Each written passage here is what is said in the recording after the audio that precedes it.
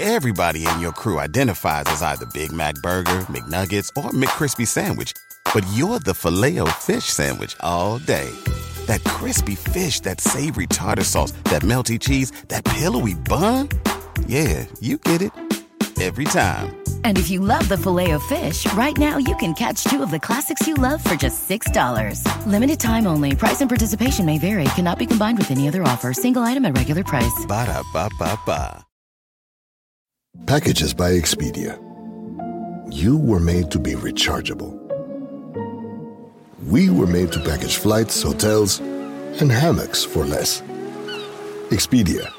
Made to travel.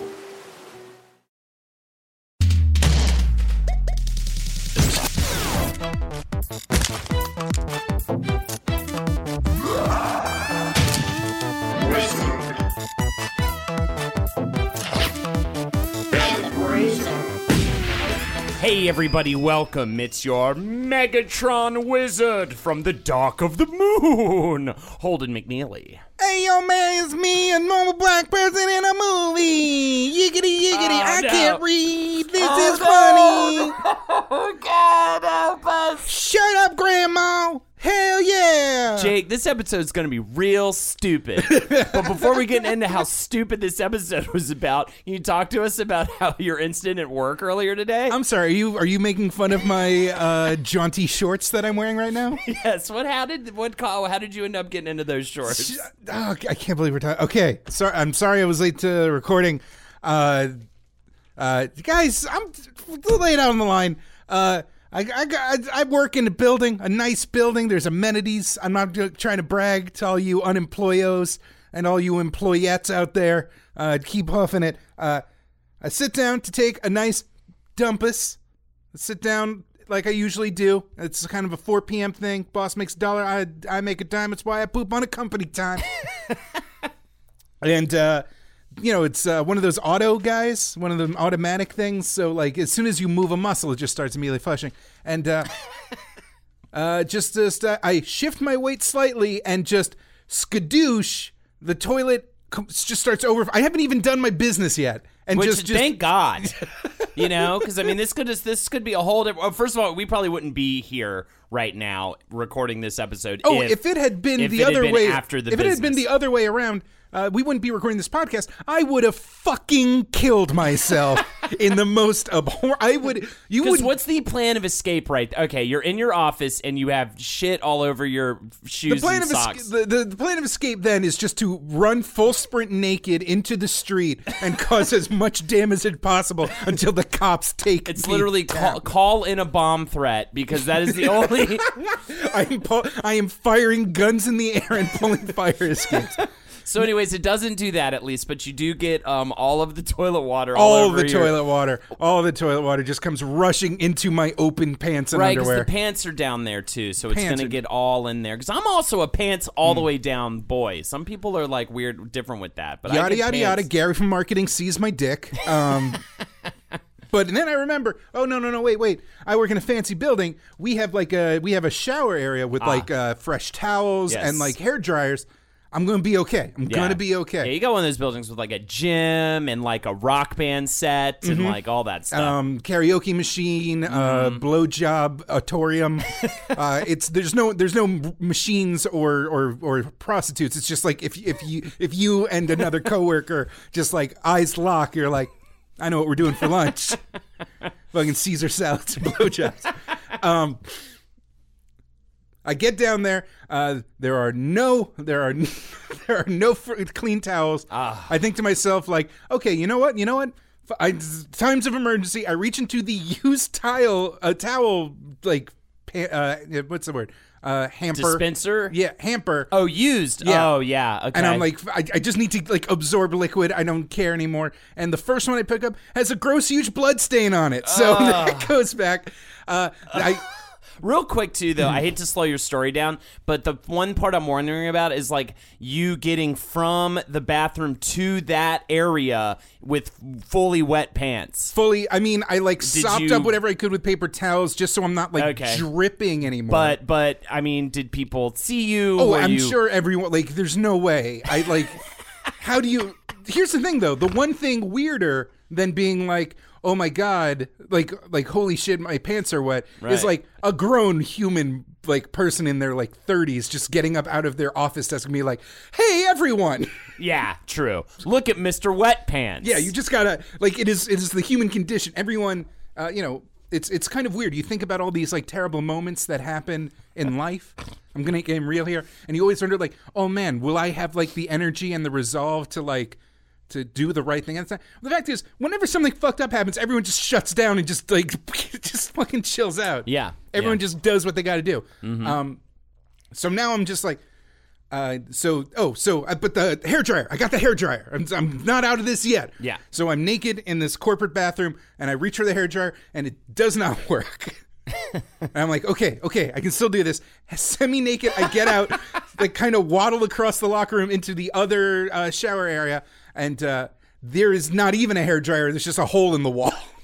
So nothing was solved from going to this new location. Is this new location at least closer to the vicinity of the front or back entrance to this building? Well, you know what? Here's the thing. Okay. I realize time is of the essence. There's going to be a delay. Things have gone wrong. Stuff happens. I can't believe I censored myself after so far. I'm going to text Holden and tell him that we can't do the recording as our scheduled time. Which would have been fine. We could have done it tomorrow. It would have been if I hadn't left my phone in the upstairs bathroom where the incident happened. So I have to go back up. Like, the security guard is there, like, with, like, various janitory people, like, custodians, because they got to take care of this fucking flooding toilet. And, like, he just looks at me and just goes, oh, there you are, and hands me my phone. I waddle out. I'm like, all right, shit, what am I going to do?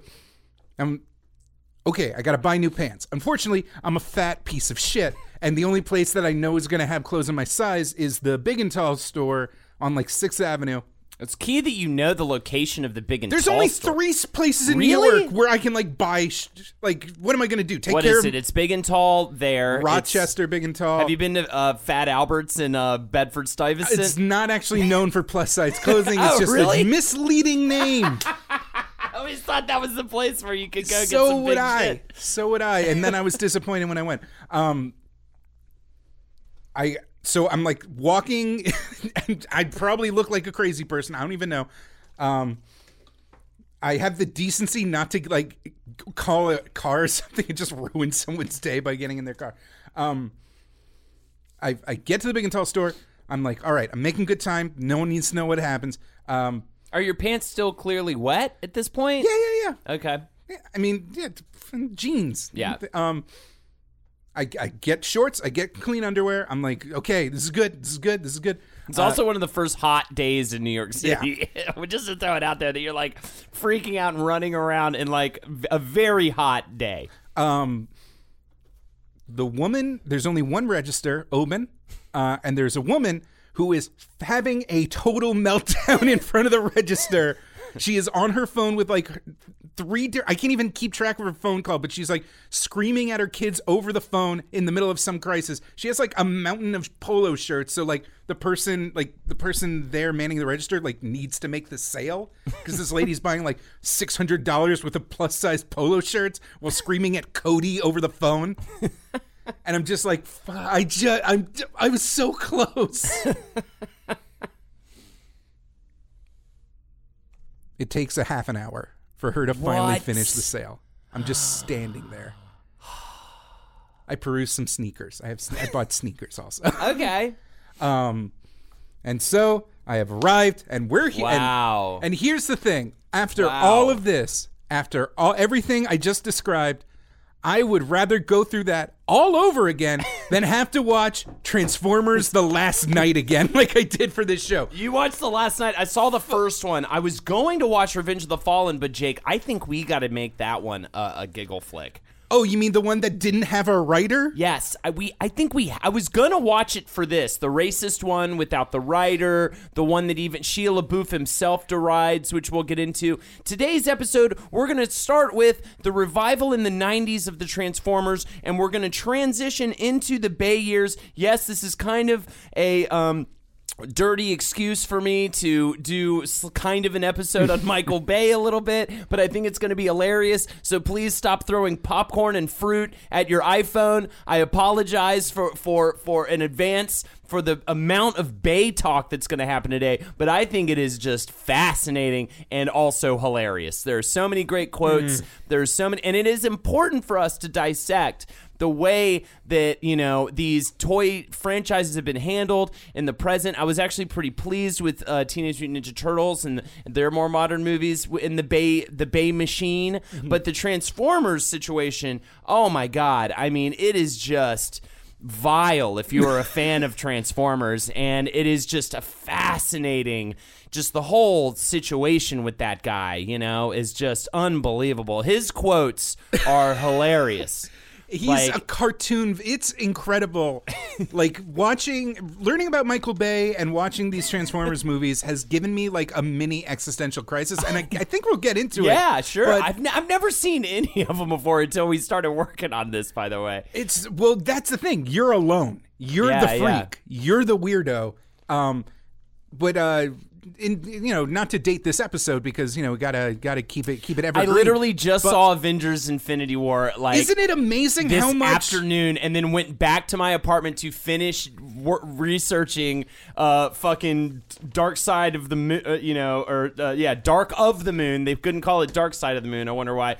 And it is just like, whoa, I can't believe the difference. It's two different approaches. It's like the Marvel way, which is all these people that care deeply about these characters and these lore, but still have been informed through like pop culture and like mastering their craft to like, okay, how do we translate the feelings we had as kids for this very like childish genre and kind of elevate it into something that more people can enjoy. And watching Infinity War, I don't want to make presumptions. I'm sure a lot of people didn't like it, but most of the people that I know that left were like, that was near spiritual. I felt like I was 12 again reading these big crossover stories. We're doing a bonus episode where we're going to talk about it. There was literally I heard a kid, I don't know what the kid said, but just shout out with glee the moment that Captain America first makes an appearance in Avengers, and it literally, like, I started tearing up because I could feel that sense of childhood wonder in that kid's voice, and it made me just feel so amazing. On the other side of that is Michael Bay,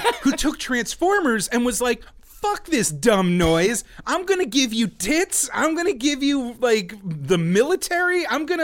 He just does not care because he knows that, like, some people don't got time to relive childhood wonders. Some people just want to watch the fucking fireworks go off. This is a good Bay quote for you. I have a few of them that we'll get to later. I've heard so many people, this is, by the way, this is going to be my Bay voice. I've heard so many people say, Michael Bay, you destroyed my childhood. I knew there were fans. I didn't know there were people who'd hunt you down. I urged them to watch the 1986 animated movie. Go watch the cartoon. You'll want to shoot yourself. So fucking... so insane. So before we get fully into Michael Bay, I'm just going to do a very quick run. We can take our time with maybe the lighter side of the episode a little bit. So when we last left Transformers, it was the beginning of the 90s, and the clock had kind of run out on the franchise. It was no longer like a hot deal. They weren't producing more animated series. They were releasing weirder and weirder spin-offs to try and like recapture that initial magic that didn't quite go anywhere. There was stuff like it did better internationally too, right? I mean, it was like the 80s Transformers kind of lived on a little bit longer in like Japan and Europe even than it did in America. They were kind of still with it for a while. But like these are lines like Headmasters and like Target Masters. I remember having I can't even remember what it was, but the idea was that they were Transformers that you put them in a man-shaped shell so that they were like humans in disguise, even though they looked like terrifying homunculuses.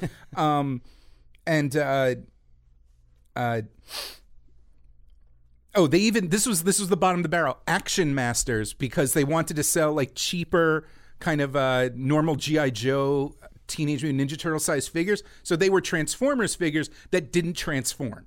Right. And they said that like they underwent a mystical process where they gave up their power to transform for more power and like strength. But this isn't technically G2 we're talking about, right? This is around G2. Okay, because what I have here is for the start of G2, it was in 1993. There was a 5-issue stint in the G.I. Joe comic series that had Megatron being rebuilt by Cobra, setting up what led to a 12-issue comic series called Transformers Generation 2, which was the spark of the whole thing. And Megatron, with their rebuild of Megatron, he's now a tank instead of a gun, which solves the issue with the toy. That's the Megatron that I had when I was a kid. You guys don't see this at home, but Jake just slammed a do harder than I want to high five him, but I'm across the table. You slammed that do harder than I've ever seen a man slam a do before. This ain't do, brother. It's Transformers blood. Do you see the Michael Bay movie? They're so oozy. They're always oozing this green shit. That's the secret. It's like they're full of antifreeze. G2 brought a new form of Transformers. They were the Cybertronians, as well as a new major enemy, the Swarm. And it also revealed in the series that the Transformers breed asexually. I know that. I don't know why I know that, but I know that. But they're still oddly gendered, which is always a weird thing. And so, do you have much more on this before we get to Beast Wars? Just that the attempts to kind of make to revitalize the franchise had kind of fallen flat, and so Hasbro turned to their newly acquired Kenner division to take over from the Takara Tomy Hasbro design firm, that team. And Kenner ended up going radically different because I think something to do with like environmentalism and like organic 90s grunge. I don't know why, but they decided that cars are boring. We're going to make these Transformers turn into animals. And that line was Beast Wars : Transformers. So Transformers was almost secondary. Yes, gotcha. Yeah, it was kind of more just like these transform, but we really want you to kind of the beast is more in the forefront. I mean, well, hell, we just did Jurassic Park. I mean, was this around the time? Yeah, it would have fit in that Jurassic Park. I remember I had a sort of a Dinobot, essentially, or a couple from that line, from probably the Beast Wars line, that was super cool and probably based on me like really liking dinosaurs around that time and everything. But it wasn't until 96 that the computer animated series Beast Wars was released. That was produced by Mainframe Entertainment, which is now Rainmaker Studios out of Canada. And they would be known for a little known, probably well known to you if you're a kid from this time, first ever CGI animated series reboot. I've even seen people on our Facebook page cry for a reboot episode. Who knows? I loved Reboot as a kid. I did not. The Reboot was like right after my time. I feel like I was just like, what is it? And it looked really clunky to me. It looked I just didn't like the look of it. You know what I mean? Which is I probably also wouldn't have liked the look of Beast Wars because of this. But what was it for you, Jake? It just looked like nothing else on TV. It was there was some French thing called Insectors that technically is the first CG animated TV show, whatever. Yeah, I mean, if you're in the know and you're fucking cool, you're more of a what was the name of it again? Whatever. The point is, you're more of an Insector, dude. Mainframe Entertainment was a lot of former members of a British collective known as the Hub that were like very much advocating for pushing the limits of what CG imagery can do. They were kind of like how John Lasseter over at Pixar knew that the technology wasn't there yet, but the first person who was there to take advantage of when the technology was there was going to rule the world. Some of the guys there they did the Money for Nothing video with those weird, gotta move these refrigerators. Yeah. And so Reboot was their first series. It's very high-minded sci-fi mixed with weird pop culture irreverence. The story editors were Bob Forward and Larry DiTillio. Oh, for Beast Wars. This is for Beast Wars. This is for Beast Wars, not for... We're going to get to Beast Machines, but that comes later. Mainframe got tapped to do the animation for Beast Wars. Yes. Bob Forward and Larry DiTillio. Bob Forward, his first writing gig was, for TV at least, was He-Man and She-Ra, A Christmas Special. But he also wrote for 89's Legend of Zelda cartoon show, all which 13 we've totally episodes. Talked about. Excuse me, Disney princess. He probably wrote that line. And then also the Super Mario Brothers Super Show, which completely rules the school. He's a regular, like, who's who of, like, 80s, 90s tie-in cartoons. Yeah, it's he kind also of did fascinating. 93's Adventures of Sonic the Hedgehog. Right? It's crazy. So anyways, like they got this guy, and then DiTilio, he started out on projects like Fat Albert, which actually we just mentioned earlier in the show, and before becoming a staff writer for He-Man and the Masters of the Universe. So also he's obviously like on the toy tick, but Hasbro actually kind of wanted them to not be super familiar with the franchise because they wanted the franchise to kind of go in new directions. So they were not actually. Bob Ford and DiTilio were both kind of two guys just really like ready to kind of just like make it up, and they were even like, don't watch the old cartoon show, we want you to make something new out of this because it's sort of flagging at this point. Oh, also another cool thing about DiTilio, he co-wrote a campaign for the Call of Cthulhu role-playing tabletop game called The Masks of Nyarlathotep in '84, and this is considered one of the best role-playing adventures of all time. I bet people at home who are familiar with these sorts of things would probably agree. I've definitely heard wonderful things about Call of Cthulhu. The tabletop game. I know like Henry played it for a while back in the day with a bunch of comics and stuff like that. So anyways. So the initial reaction to the Beast Wars toy line as well as the cartoon was people were pretty much against it, especially longtime Transformers fans, because they had stuck with the franchise in the form of cartoons and comics this whole time. And a famous phrase on the internet. Truck, not monkey. I'm sorry, what?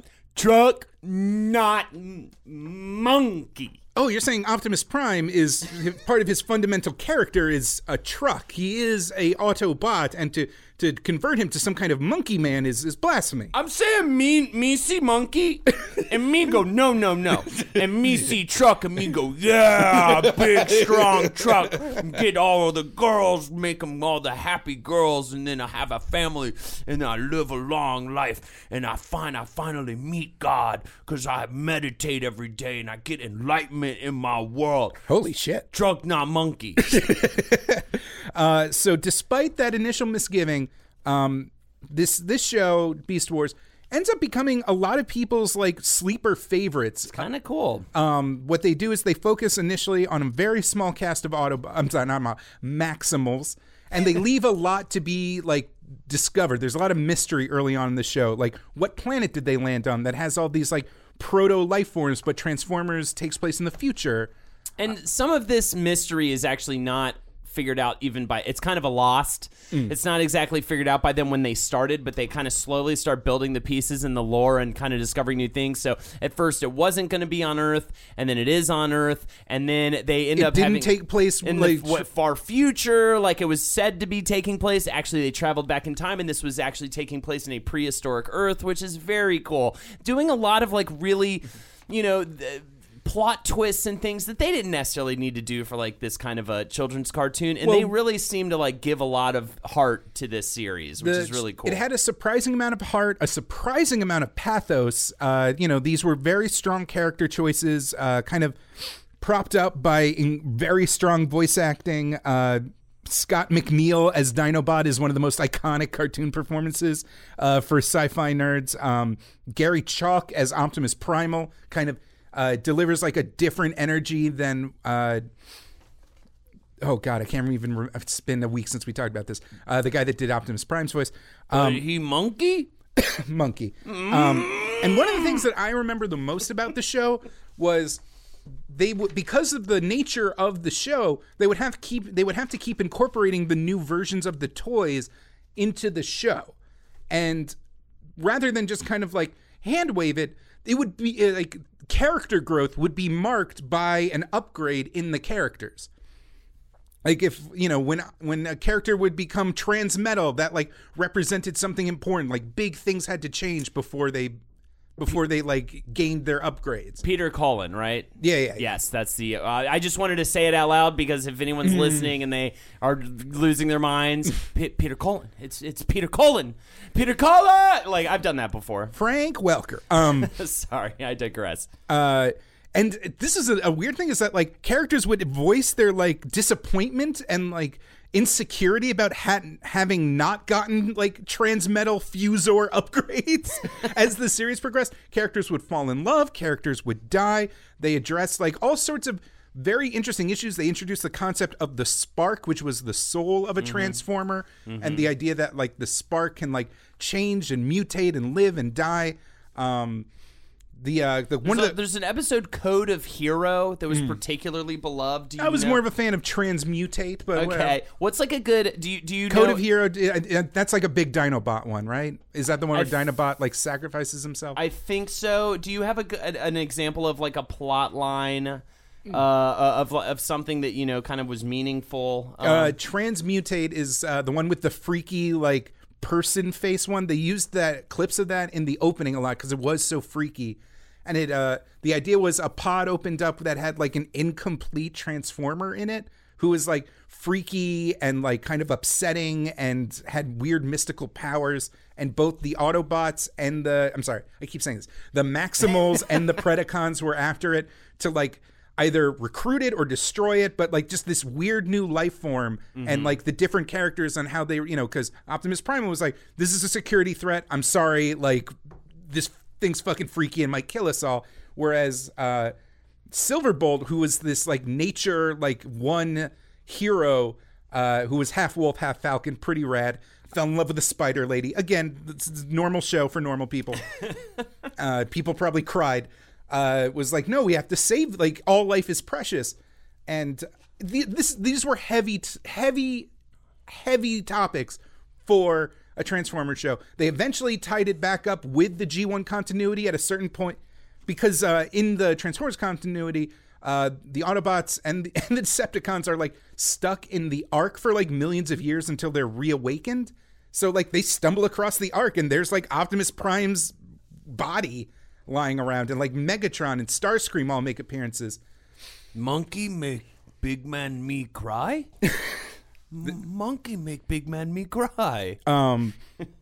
It even had a follow-up series called Beast Machines, which it's not season 4. Beast Machines was its own original show. Beast Machines seems very interesting. It's like a bit of like an Evangelion twist or something going on in here. This is aired from 1999 to 2000 for 26 episodes. This guy, story editor Bob Skur, he describes the series as a religious epic novel for television. Him and his party, Marty Eisenberg, were, again, purposely kept from the old show, requested by Hasbro also to get spiritual with it for some reason. Hasbro themselves seemed to want them to get more spiritual, so it got very philosophical. The different themes it covered was what it meant to live in an increasingly technological society, the dichotomy between the desires of the individual and the needs of the whole, the inevitability of conflict and the inequality of a free society, the ugly consequences of fanaticism, and the paradox of living in a technological world. These were sort of they didn't really have the budget to cover like a lot. If I remember correctly, a lot of Beast Machines was like Optimus Primal, Rat Trap, Cheetor, all these characters we learned to get along with in Beast Wars, kind of just scurrying in underground tunnels because they had to hide from like the all-encompassing Megatron government. But you never got to see any of the other actual they didn't have the budget to show citizens under this like full rule, so It's just them fighting other like drones and then just kind of like scurrying away. But the point is that this was high-minded, this was dramatic, this was for especially by children's cartoon standards, very well written, very epic, and like it's kind of funny that this was like the height of Transformers as a semi-serious thing that was also a toy line, and it sold, the Beast Wars line sold very well. I was always freaked out by those toys because like it's one thing to like twist a car axle and like to flip a jet canopy open, but like to split a rat's arms apart and to like pull out a head, it's like the original Optimus Primal with the way the gorilla head like shifts down into his chest. It's just very unsettling to take apart living creatures like that. But whatever. This is okay. Wait, this is going to be a total sidebar. Okay. Is this Transformers though? Because I just realized like I wanted to do. I'm kicking myself for not doing research on the McDonald's Transformer Happy Meals, like they would transform into like a hamburger and like French fries and stuff. Were those officially Transformers? I don't remember. I'm trying to look it up furiously right now, but I loved those. I mean, I think the Happy Meal might be an episode at some point. That actually would be kids meals definitely. The rise and fall of McDonald Land would be amazing. Yeah, would be sweet. And yeah. I see them right here on sale, but yeah, oh my God, I loved these so much. Yeah, they're Transformers. They're technically Transformers. Maybe I'll try to do a little digging and we can talk about it in some kind of a bonus situation. But I just wanted to give a shout out to those Transformers toys. I loved those toys. And thanks, Mom, for getting me those Happy Meals. But by the early 2000s, the line had kind of, the show, the comics, it had all kind of made its run. And so it was... that's 2000, right? So 2000's when I think it's kind of officially done after Beast Machines Transformers. And I definitely remember it kind of went away. But let's take a little step back in time to Los Angeles in 1965. A bookstore owner / child psychiatrist mother and an accountant father made sweet, delicious love. Intercourse that must have lasted all of 7 minutes to an hour. You know, I'm only speculating here. And then, having realized that they couldn't bear children naturally, they adopted Michael Bay. Is that what you were getting at? Is he adopted? Michael Bay is the adopted son of Jewish parents. What? I was like being real. I didn't know. My B. Sorry, y'all. I'll do better next week, all right, with my searches. His cousin was Susan Bay, who is the widow of Leonard Nimoy, who would be the voice of a Transformer back in the Transformers, the movie, the 80s one. And he would later be cast, spoiler alert, he gets cast later in Transformers Dark of the Moon. We'll get there. As a boy, Michael Bay attached some firecrackers to a toy train and filmed it with his mother's 8mm camera. The fire department was called. He got grounded, and his dream became reality. He decides he wants to get into film. At 15, he becomes I hate him for this fact. He just happens to get an internship with George Lucas. He didn't... Okay. How does this fucking shit go down? 'Cause I don't get this. I'm going to be drawing from the oral history of Michael Bay, which was a GQ post. What? It's fascinating for a lot of this. But so... first of all, son of a psychologist, always a red flag for a fucked up upbringing. Yes. Hung around Hebrew school, was just kind of like a shy kid, ends up becoming like a semi-MVP for his like Jewish day school's baseball team, which by Jewish, I mean, having gone to a Jewish day school, not that big of an accomplishment. He ends up doing the Pirates of Penzance for the theater, for the student theater. So Michael Bay's earliest touch with showbiz was doing an hour-and-a-half operetta, which is interesting. He was the lead, singing Frederick. Michael Bay says, I was very into advanced train sets with towns and cities and whatever. The detail of it. I like the control. I remember my parents used to come up to me and say, Michael, we think you need to get outside more. And I remember thinking, oh no, am I that fucked up? His mom says that Michael had a kind of ADD kind of energy, very hyper-focused. That would make sense. So his friend Casey Hodenfeld, who actually ends up being the first assistant director for various Bay films, says that he had started a softball team at Lucasfilm, and there was a whiny teenage kid who would come around with the president of the company's son. So just by the nature of going to a private school in Los Angeles, he ended up being friends with the son of the president of LucasArts. Jesus Christ. And he wanted to play in the game. So now I got to get this kid some playing time. And it turns out it was Michael Bay. And from that connection, he ends up getting a summer internship. And one of his first jobs was filing the storyboards for Raiders of the Lost Ark. He thought that movie was going to be horrible. He saw these stills and he thought to himself, this movie, he's 15 years old. Mm-hmm. He's seeing movies, seeing stills, the storyboards, getting them all organized. And he's just like, this looks like hot trash, Jake. So he does actually do that. He does actually experiment with filmmaking and decides to get an interest in it, especially after his internship at Lucasfilm. And he gets into Wesleyan, East Coast private school, very small. Oh, I will say, too, he ends up seeing Raiders of the Lost Ark, realizing he was totally wrong, and after seeing so, or after this happening, he walks out of the theater deciding to become a film director. That's when he ends up majoring in both English and film at Wesleyan. Do you have any factoids about the Wesleyan experience? Just that... He was annoying. No. Well, kind of. So Wesleyan is this small East Coast school, very liberal, very artsy fartsy, and especially at that time, like all the film majors are like dressed in black, and they like make black and white films about death and like romance and stuff. And he was just like in the back, just being like, "This is bullshit. This is bullshit. This isn't fun. None of you are making anything fun. I thought movies were fun." And his film professor loves him. Her name is something Janine Bassinger, his film producer at Wesleyan. She ends up writing the intro for the Criterion edition of Armageddon. Yes, Armageddon is a Criterion Collection film. And she actually found him refreshing because, he was zagging while all the other students were zigging in like indie kind of, navel gazy stuff. He was trying to like, make things pop and work with visuals and like convey information. And he would like be quiet, except he would still speak up if he thought someone was spouting bullshit. Uh-huh.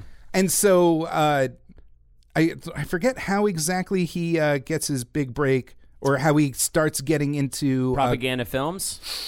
Yes. Well, he starts out directing commercials and music videos of propaganda films. This propaganda films is a launch pad for an unbelievable roster of directors. So there's some other directors that have worked for propaganda films. David Lynch, Zack Snyder, Spike Jonze, David Fincher. I mean, it's crazy. He ends up making a World War II inspired Coca-Cola ad, as well as shooting the Got Milk ad campaign, which is kind of crazy. And he's winning all these awards for that. And then he goes into directing. He also does a lot of like, if you think of it's kind of a weird conflagration, I guess, where a lot of Victoria's Secrets ads were done by him. Mm-hmm. And when you think about how he shoots women now, it's makes so much sense. So and he ends up directing videos such as I Touch Myself, and this one makes a lot of sense. I do anything for love, but I won't do that. He had a plane crash in a Meatloaf music video.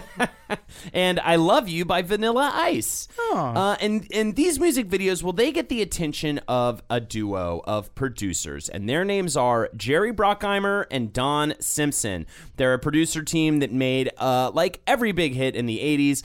Flashdance, Top Gun, Beverly Hills Cop, all these just big summer blockbusters. And they choose Michael Bay, to direct his first feature ever, which is Bad Boys. According to Michael Bay, he had gotten movie offers before, but had turned them all down. They sent me Saving Private Ryan, but I didn't know what to do with it.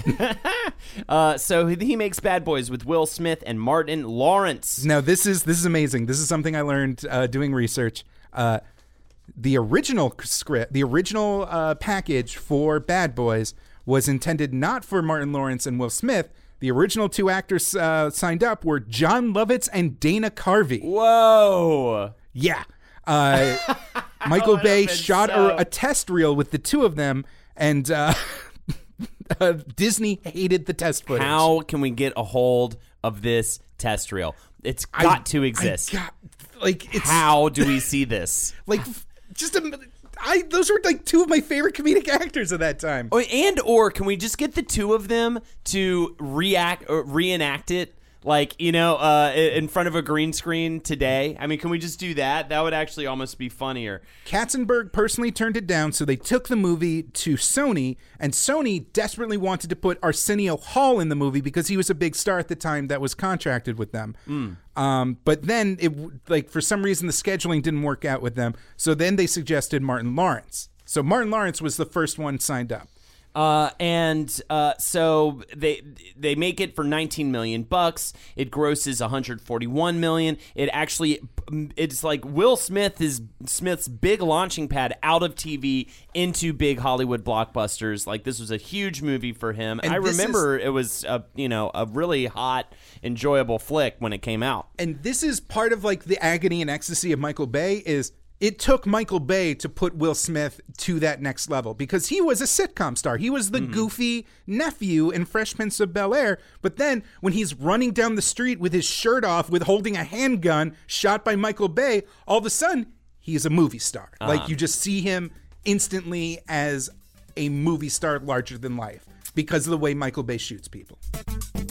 Hello, my fellow wizards and bruisers. It is me, your host, your number one soft boy, Jake, here to talk to you about this week's sponsor, Keeps.com. Now, I've mentioned that I used to be very self-conscious about my thinning hair, and in order to treat that, I used to jump through all sorts of hoops and pay buttloads of money just to keep it under check. But now there's a much easier way to go about it, and that's through Keeps. All you have to do is go through a simple 5-minute sign-up process. A real doctor will go over your case, and then they'll recommend 1 or 2 clinically proven treatments that do actually stop hair loss, and in a few cases might even help you grow back some.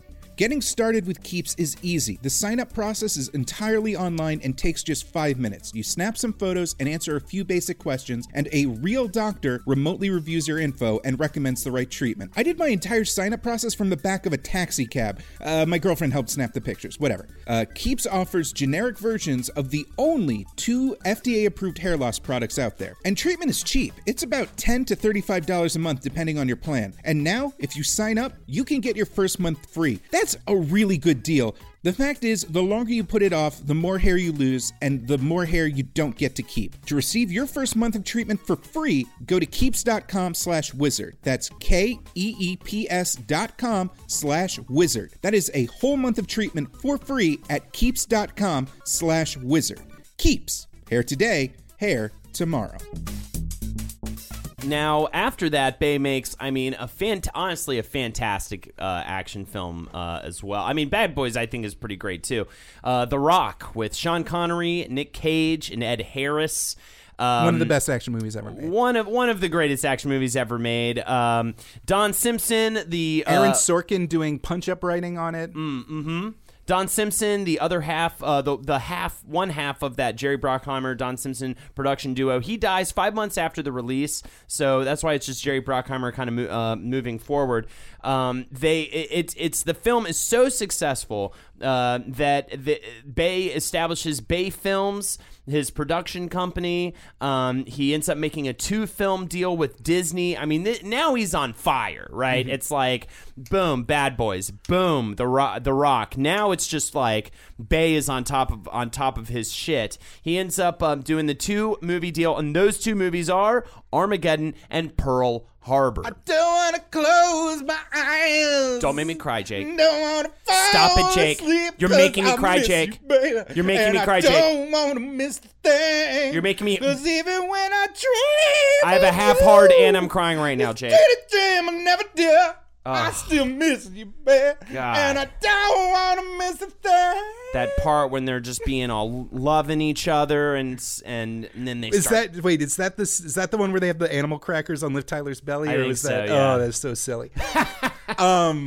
Yeah, Armageddon, man. I think that was one of the first big blockbusters that I personally was like, I think this might be stupid. And then Pearl Harbor came out and I was like, this is definitely stupid. I mean, Pearl Harbor was his attempt to do Titanic. Yes. Because the Titanic winning formula was first half of the movie pure romantic. Yes. Second half of the movie just pure violence porn. Mm-hmm. And just he did not have the wherewithal to kind of nail the romance part. Couldn't really do it. Never is ever able to really do it, arguably. Pearl Harbor, I think, too, is the first time Bay's getting some real... I mean, I guess Armageddon probably got some of it, but the critics are really start coming down on him, I think, on Pearl Harbor to start, right? Pearl Harbor he's always had a contentious relationship with movie critics. He's got quotes where he's talks about, he's like, I don't make movies for movie critics. yada, yada, yada. But yeah, Pearl Harbor, I feel like, was that first moment that everybody started going, wait, what? Yeah. What is this? What's happening? Is any of this accurate? None of it is? I mean, it still made a ton of money. The idea that this was his first flop is kind of... it's not a flop. I'm saying it's the first movie the critics started to... No, critics weren't even into Bad Boys or The Rock. They thought it was all like Sound and Fury. They real dumb. Yeah, because they even weren't... The Rock, I feel like The Rock is kind of on like anher echelon of... I guess not. But it was still cut like an MTV video the whole time. So like they... You want to see who killed JFK? So older critics were not ready for the pace of it. And Armageddon Pearl Harbor just tried to go legit, and just the crassness at the heart of Bayhem just could not quite... Did you just come up with Bayhem? No, Bayhem is a very established term. Okay, go. Because, oh, man, I was about to congratulate you. And again, attempt to high-five you over this table. I miss you more than Michael Bay missed the mark when he made Pearl Harbor. I need you more than Cuba Gooding needs a better part. He's way better than Ben Affleck, and now all I'm trying to say is now that you've gone away, Pearl Harbor sucked, and I miss you. That's from Team America, World Police. Oh yeah, that's right. I forgot about that. Man, we gotta do an episode on those guys at some point. Yeah, I love it. So, anywho, after that comes Bad Boys 2. A great movie. Great movie. Great action flick. Again, the man knows how to turn an action flick.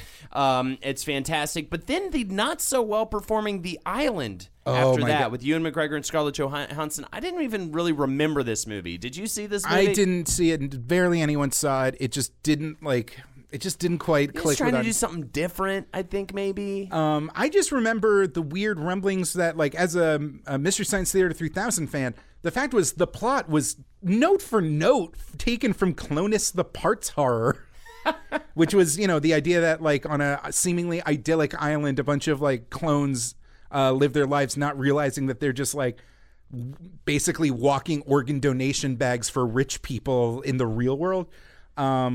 They ended up like suing over it. They settled it out of court. So anywho, but famously, Michael Bay like reused shots from The Island and added Transformers effects to it because he was like, "No, fuck you! I worked hard on these shots." Well, isn't it Pearl Harbor too? Isn't Pearl Harbor also used or some other movie? I wouldn't doubt it. So anywho, a man named Don Murphy, he cut his teeth as an on-set producer on Natural Born Killers. He produced on From Hell and League of Extraordinary Gentlemen. Well, he wants to make a G.I. Joe adaptation. The problem was the United States had just launched the invasion of Iraq. This is 2003. Hasbro suggests maybe he should work on Transformers instead. Military's a little dicey. We don't want to mess with it. So I didn't realize this part of the story because in the Transformers movies, Michael Bay fucking jerks it to the U.S. military. Like hard. Yeah. So hard. Well, that's the thing, right? They're like, get away from the military, and then we'll see it come all the way full circle. And when Bay comes in, he's like, we need more military. So anywho... it's something he learned doing Pearl Harbor was that if he like includes pro-military messaging in his like this is one of those dark secrets of Hollywood. They get better points. No. That the military will let you like use equipment and like will let you film during like training exercises to get like cool shots or even just loan you like planes if you include pro-military language and imagery in your film because that helps recruitment numbers. Interesting. So Michael Bay very quickly learned that like, it's one of his tricks in his back pocket. And once he established those relationships in the Department of Defense, like basically in any movie, he can just add fighter jets to them because he just has that button to hit. Yes. So there's another man, Tom DeSanto. He did a lot of work on the first two X-Men movies. He's a big fan of the franchise. He hops on board I love his quote about getting into the Transformers movie. In all the years of movie making, I don't think the image of a truck transforming into a 20-foot-tall robot has ever been captured on screen. I also want to make a film that's an homage to 1980s movies and gets back to the sense of wonder that Hollywood has lost over the years. It will have those Spielbergian moments where you have the push in on the wide-eyed kid and you feel like you're 10 years old even if you're 35. They kind of start working together. Murphy wants it to be like more of a realistic disaster film type thing. DeSanto, though, as he just said in his quote, he wants a more human point of view. Well, lucky for them, especially for DeSanto, who wanted it to be Spielbergian, Steven Spielberg himself signs on as executive producer. This is in 2004. He is a fan of the Transformers from the 80s, so he really does. I have a Spielberg quote. Please. Again, from the oral history. I couldn't think of a better director to turn a truck into a robot and make us believe it was really happening. Transformers are cars that change into robots. Who better at shooting cars than Michael Bay? Well, Bay dismisses the film as a, quote, stupid toy movie, end quote. And it was only after visiting Hasbro and, having them kind of give them their pitch to him that he is actually convinced to make this movie. Steven Spielberg, he wants it to be like a boy in his car type movie, and I get that. He felt the first draft was... Michael Bay felt the first draft was too kiddie and increased the military's role in the movie, as we just discussed.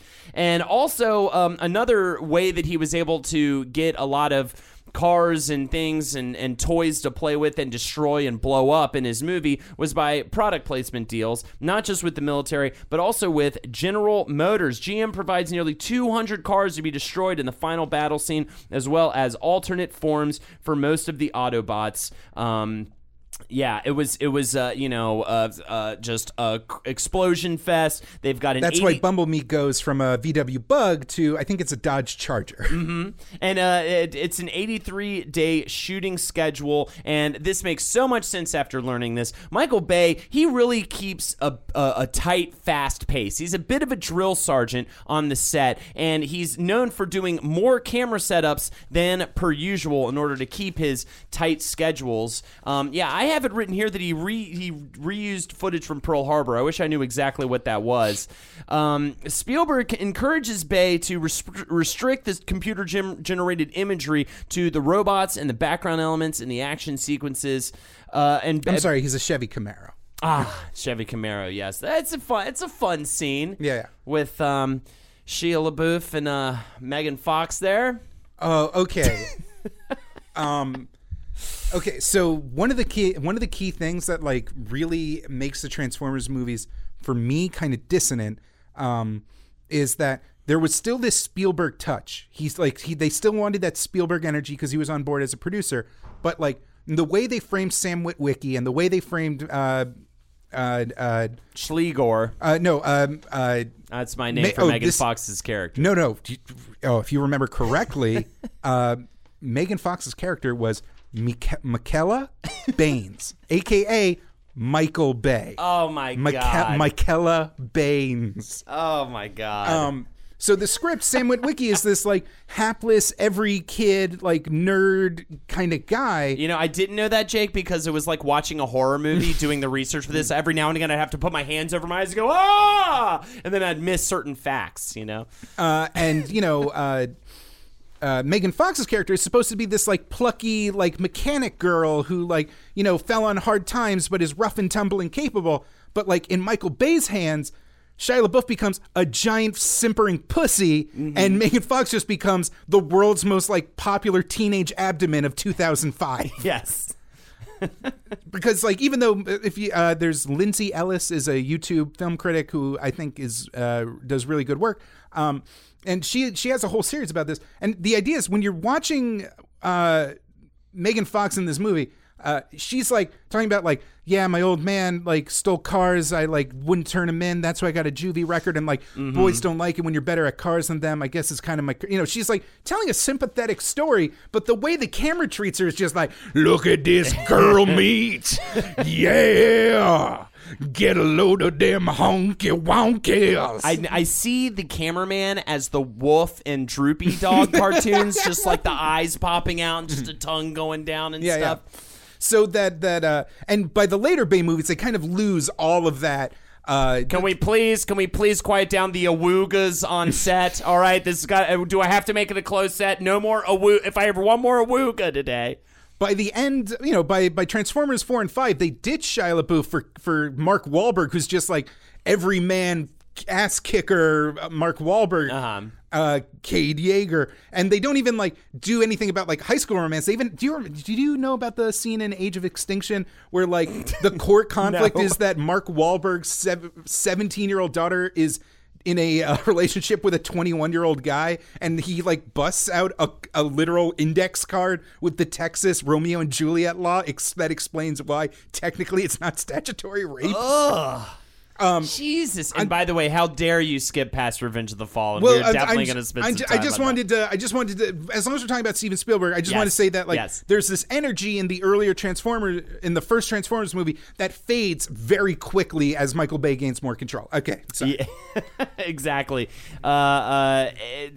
This movie. One cool thing though. Heads up, a big nod to this. Casting Peter Cullen as the voice of Optimus Prime, the man whose name you forgot earlier, the well-known voice of Optimus Prime. That was one kind of handout to the fans for this monstrosity that broke the record for biggest July 4 gross with $29 million. And as of November 2007, the film had made over $319 million domestically. And here's the whopper, $709 million worldwide. Because no matter how these fucking movies perform here, which they always perform pretty well, worldwide, it is like bananas how much people love these movies. I have very complicated thoughts about this. Okay. Let's get into a few more movies before we do like a post-op on Michael Bay. Okay, so Revenge of the Fallen is critically one of the worst movies ever made. Unbelievable. I can't wait. I talked to Jake about I think we need to do a Giggle Flicks on this one. Hopefully at some point. I must see this movie. My good friend Adam, you know Adam, he's a film major. We've done a bunch of video projects together and stuff. This was a long time ago. He was describing to me this. He goes to see like every movie or whatever, and his brother kind of dragged him to this one, and he literally like said he had to like walk out into the lobby at one point and just pace around and just being like, what the fuck is happening? Like, what is real? What is even, like it just put him into this daze. Well, a lot of this is to blame by the 2007-2008 Writers Guild of America strike. And there were also other threats of strikes around that time from other guilds, especially the Directors Guild. So they convinced the original writers, who were Roberto Orci and Alex Kurtzman, to return as and they were reluctant, and they also were like, hey, we need you guys to just like bust out a treatment for this movie. We don't care what it takes. We got to have it in 2 weeks because this strike is just about to happen. They handed in right before it happened. Bay then expanded the outline into, I've never heard this word before, a 60-page scriptment, which is somewhere between a actual script and it's like brunch, Jake. It's not really breakfast. It's not really lunch. It's just brunch. It's something in between. The writers were later locked into their hotel rooms to finish it over 4 months, but it was just a shit show. I mean, from the sounds of it, from what I've been looking at. Shia LaBeouf almost got stabbed through the eye socket while filming. They were literally writing the script like on the day, pretty much every day. I mean, it was just one of those complete and utter shit shows. Bay says, it was a very bad way to make a movie. We were stuck in a bad time in Hollywood, and as a director, you feel bad because these people are so loyal and they all have families. Transformers gives 2,000, maybe 2,500 people jobs, and I couldn't let them down. Shia LaBeouf says, we got lost. We tried to get bigger. It's what happens to sequels. It's like, how do you top the first one? You've got to go bigger. Michael Bay went so big that it became too big, and I think you lost the anchor of the movie. You lost a bit of the relationships. Unless you have those relationships, then the movie doesn't matter. Then it's just a bunch of robots fighting each other. Honestly, it almost would have been better. There's also another great Shia LaBeouf. Let's play the clip here. It's Shia LaBeouf comparing making Transformers Revenge of the Fallen to making Apocalypse Now. Coming out of like the second movie where, we had our hiccups, and there was good things, but there was more bad things. Before I came out here, I watched Heart of Darkness, You know, and in it you have Francis Ford Coppola saying to camera, I have too much money, I have no script, and I'm going to shoot myself in the head. You know, and it's sort of what the conundrum of what Are our you second Martin movie... Sheen or Brando? I just want to get that straight, though. Probably Sheen. Okay. Sheen had a heart attack. I, lost my fingers. Right, sort of. There's a lot of similarities. Okay. Bay has admitted his disappointment with the film, as you were just saying, Jake, and he has apologized for the film. He was saying that it was, as he quotes, crap. It was very hard to put the sequel together that quickly after the writer's strike of 2007-2008. And he also, there's so many things wrong with this movie. We didn't even get to the racist stuff. Well, Mudflap and Skids. Yeah, they had it's the twins. They're Yes. known colloquially as the twins. Ah, yes. So Michael Bay has a very he always includes some very I'm so ill-equipped to talk about this shit. Some very oh no you didn't black humor in his films. Right. And it's kind of a weird thing where you see these Skips and Mudflap and they make jokes I don't know how to read. It's they have their gold teeth. Right. They're just one of them I think is Tom Kenny, the SpongeBob voice, which is doing a weird black voice. Yeah. And you want to be hey, that's dumb. Hey, that's fucking, you're not supposed to, you don't do that anymore. But the fact is, again, these films do so well internationally that it's only the people who are keyed into knowing why stuff like that is fucked up has a problem with it, and everyone else is oh no you didn't. It's such a fucking catch-22, especially for two white guys like us to pick apart. Well, let's just say see what another I'm gonna assume white guy, maybe not though. Critic Scott Mendelson says to say there's no way to be sure. There's no way to be sure. To say that these two are the most astonishingly racist caricatures that I've ever seen in a mainstream motion picture would be an understatement. Yeah. There are really great critic quotes, by the way. We're going to have them coming on in. Of these characters, Bay said, we're just putting more personality in. That's the quote.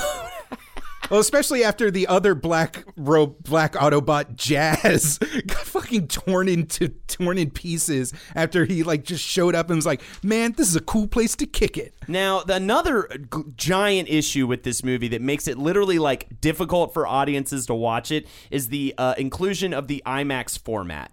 Well, after Avatar, there was a big talk around Hollywood everything needs to be shot for IMAX. Well, Bay decides, kind of in a The Room style, Tommy Wiseau kind of move, he decides he's going to use the format but just on a shot-by-shot basis. So he combines conventional 35mm footage with IMAX shots in some sequences, and this approach just made it really unpleasant for moviegoers to experience. It just is jarring. And that is one thing I'm really excited to look out for if and when we do a Giggleflix on this, because I just need to know what that's like. Oh, that's weird. It sounds horrible. I don't know. Christopher Nolan did that for Dark Knight. And it worked okay? Yeah, I saw it on a full-size IMAX screen. I had to go to a science center or something, and it was one of the best cinematic experiences of my life. But he mixed and matched with IMAX? Yeah, or shot the whole for thing Dark in Knight, IMAX? some sequences were shot in IMAX and others weren't. Yeah, well, I don't know. The way that Bay did it apparently was just made it very jarring. The product placement goes on. Don't forget Devastator's giant wrecking ball nuts. Devastator, the famous Constructicon combiner creation, has two wrecking balls where his testicles would be, and John Turturro gives some line. It's I am placed below the scrotum of the target. The product placement is outrageously long. It's just there's a Mountain Dew robot, there's a Nokia robot, Burger King, 7-Eleven, LG phones, Kmart, Walmart, YouTube, Nike, M&M's, a fast food chain from the Philippines called Jollibee. There's just an unbelievable Don't amount. shit talk Jollibee. They make good chicken and spaghetti. Dude, I will eat the fuck out of that chicken There's spaghetti. one in Queens. Let's go right now. I will go with you to where I live and have that. So yeah, it is just incredible. And when the reviews come in, they come in. Roger Ebert describes it as a horrible experience of unbearable length. If you want to save yourself the ticket price, go into the kitchen, cue up a male choir singing the music of hell, and get a kid to start banging pots and pans together. Then close your eyes and use your imagination. Ebert also says, the day will come when Transformers Revenge of the Fallen will be studied in film classes and shown at cult film festivals. It will be seen in retrospect as marking the end of an era. Of course, there will be many more CGI-based action epics, but never again one this bloated, excessive, incomprehensible, long, at 49 minutes, or expensive, as it was made for $200 million. Peter Travers says, The Revenge of the Fallen has a shot at the title of Worst Movie of the Decade. On every level, this movie is as bankrupt as GM. Transformers The Revenge of the Fallen is beyond bad. It carves out its own category of god-awfulness. By the way, of course, in a bizarre turn, I wonder if some of this was caused by how many cars they donated to the first film, but GM was far too bankrupt and down on money in order to give the same support to the film that they were able to give in the first movie. So that was also an issue for them. It just seems like it was an issue and a problem at every single turn. There's also just... They keep traveling to different spaces for no reason. They're going to Egypt and they're going to, it's just insane. It's just insanity. There's all this weird misplaced magic in it that just doesn't make any sense. I need to see this movie. I'm talking around it too much because I have not quite, I wanted to watch it before we recorded the episode, but I also think that it needs to be a giggle flicks and I want to experience it for the first time with you, my partner, Jake Young. My only memory of it is watching it in the rec room of my uncle's house in Atlanta with most of my family. And as it was on, just as it kept going, we all just were in awe. During the big action scene by the pyramids, just being like, does anybody know what the fuck is happening? And everyone was like, no, literally do not. Dark of the Moon is the third movie. Dark of the Moon is the third. The famous drama is when Megan Fox in an interview called Michael Bay kind of Hitlerish. and they kind of blew out from that. Got her replaced by some Victoria's Secret model, the actress name I forgot. It is very obvious that they did very little editing to establish the actress as a new character, because it ends with a wedding. It ends with a marriage proposal, which makes no sense. So the movie even says I hope she doesn't dump us like that last girl. And a transfer goes she was mean. In this Dark of the Moon, Megan Fox. This is a quote from Michael Bay about Megan Fox. You might have read it before, but he says, "I wasn't hurt because I know that's just Megan. Megan loves to get a response, and she does it in kind of the wrong way. I'm sorry, Megan. I'm sorry I made you work 12 hours. I'm sorry that I'm making you show up on time. Movies are not always warm and fuzzy." And then he goes on to say, because that's real fun. Yeah. And then he goes on to say, "P.S. Megan Fox, welcome back. I promise no alien robots will harm you in any way during the production of this motion picture. Please consult your physician when working under my direction, because some side effects can occur, such as mild dizziness, intense nausea, suicidal tendencies, depression, minor chest hair growth, random internal hemorrhaging, and inability to sleep. As some directors may be hazardous to your health, please consult your doctor to determine if this is right for you." This is Will Smith talking about his experience being directed by Michael Bay.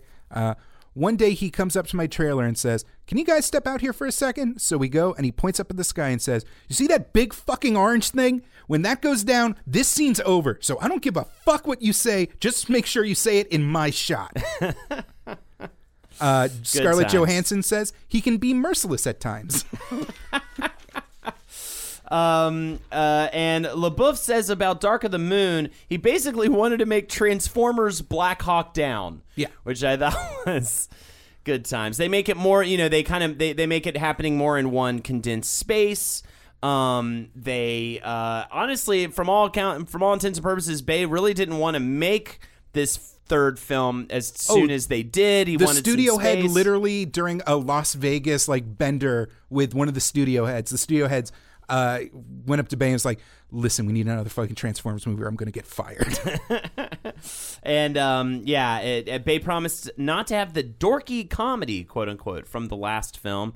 So, anyways, Dark of the Moon comes out. I guess it's what? Buzz Aldrin shows up. Oh, that's cool. Yeah. Would you say it's better than the first two? Was it? I never actually saw Dark of the Moon. Okay. I know it's the one that had Leonard Nimoy as Sentinel Prime. Yes, and yeah. But again, it's like the Revenge of the Fallen, or whatever the Fallen.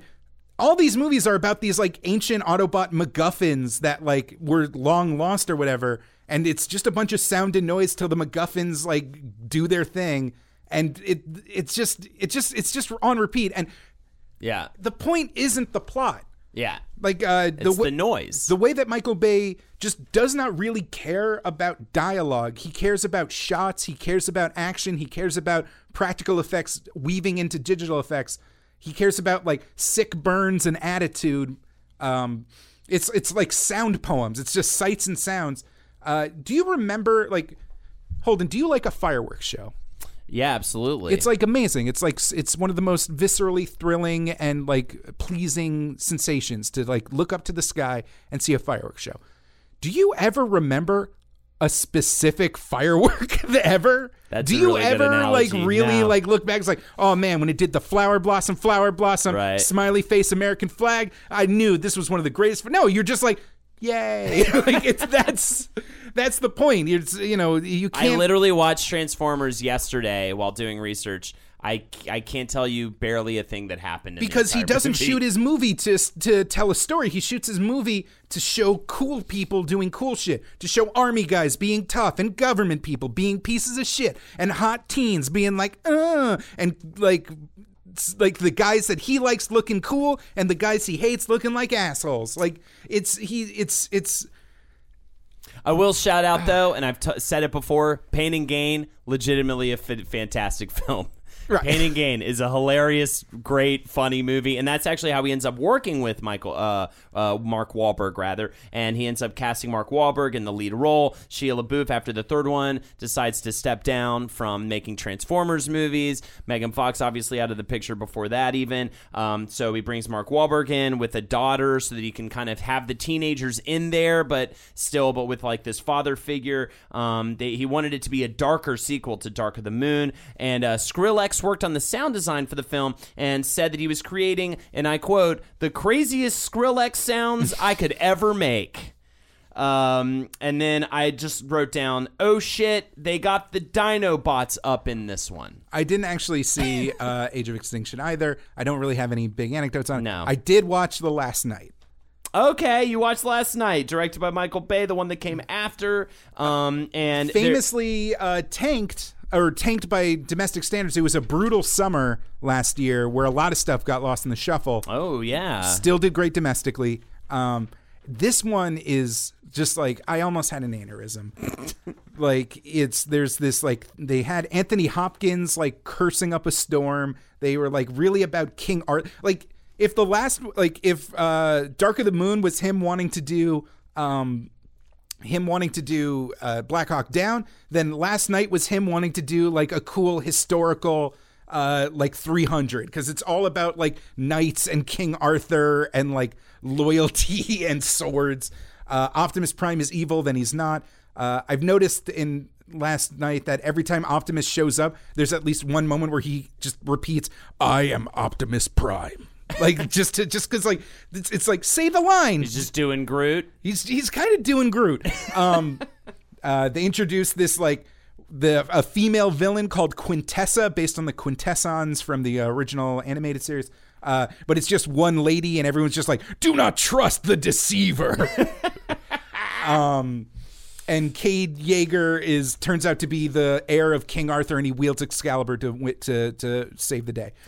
Spoiler alert! Fuck you. He wields Excalibur. And unfortunately, at this point, they now decide that using Star Wars and the Marvel Universe as an example, at Paramount, Akiva Goldsman is the head of future projects and worked with Michael Bay and Spielberg and producer Lorenzo Di Bonaventura to organize a writer's room that incubates ideas for potential Transformers sequels, prequels, and spin-offs. So far, they've had, the room has consisted of, among others, Gabriel Ferrari, who did Ant-Man, Robert Kirkman from The Walking Dead fame, the writer of that, Zach Penn, who wrote on Avengers, and Jeff Pinker, who wrote on Amazing Spider-Man 2, among a bunch of other people. Now they're trying to just churn them out. Bay said this is his last film, but he literally says that about every one of his movies.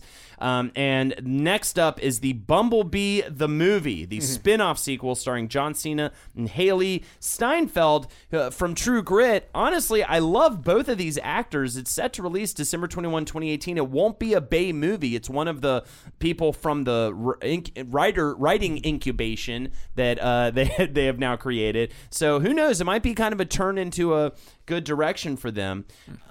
So I think that about covers it.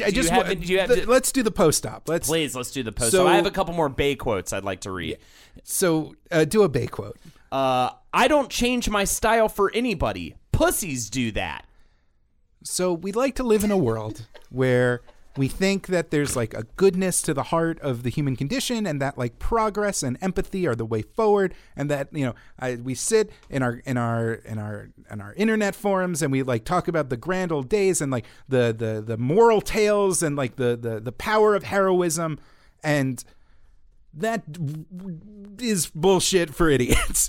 That like for as much as we enjoy Captain America, as much as we enjoy Superman, like just a cool guy with a gun with a hot chick on his arm is like really what resonates. And seeing the success of the Transformers, seeing like genuine like that, like all of the window dressing that we kind of drape our, wow, my metaphors are confused. It needs to involve food. All the things we drape ourselves in. Mustard you can dribble on a hot dog.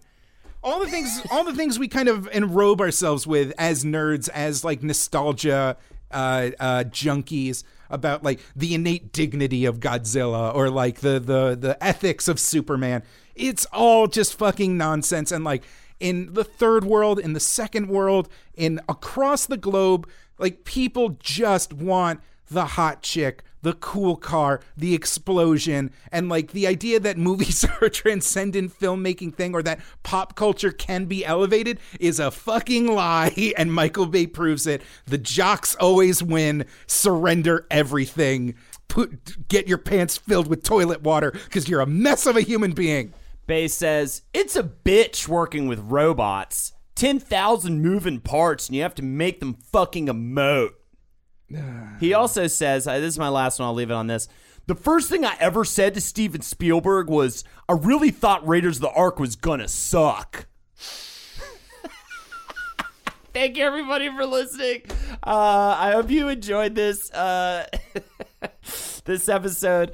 If you'd like to check out our Patreon, patreon.com/WizBrew, any little amount, that $5 a month. And first of all, you get a bonus episode a week. We're about to record an episode about Avengers Infinity War. And among other, we do interviews. We do monthly roundups about what we're just watching, listening, reading, all sorts of great bonus content. If you want to check us out and pledge even just $5 a month, it goes such a long way for us to keeping this podcast going and keeping us fed and able to pay taxes for a freelancer are a nightmare, and it's the worst. You can follow me twitch.tv/HoldenatorsHo. Come join me. I'm playing video games all the time. I'm a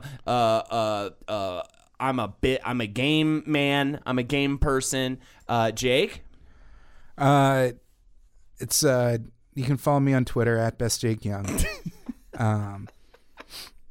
In a 2001 write-up about Michael Bay in Esquire magazine, one of the first things he does is park in a handicap spot his Ferrari.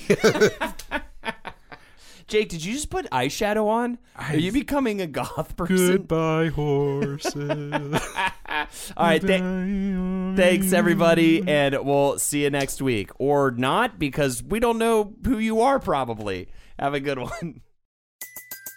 Everybody in your crew identifies as either Big Mac Burger, McNuggets, or McCrispy Sandwich.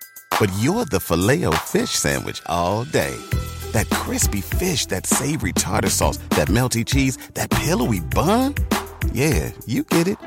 Every time. And if you love the Filet-O-Fish, right now you can catch two of the classics you love for just $6. Limited time only. Price and participation may vary. Cannot be combined with any other offer. Single item at regular price. Ba-da-ba-ba-ba. Luxury is meant to be livable. Discover the new leather collection at Ashley with premium quality leather sofas, recliners, and more, all built to last. No matter how many spills, scuffs, or pet-related mishaps come its way, the leather collection at Ashley is made with the durability you need for the whole family. Shop the new leather collection at Ashley and find chairs starting at $499.99 and sofas at $599.99. Ashley, for the love of home.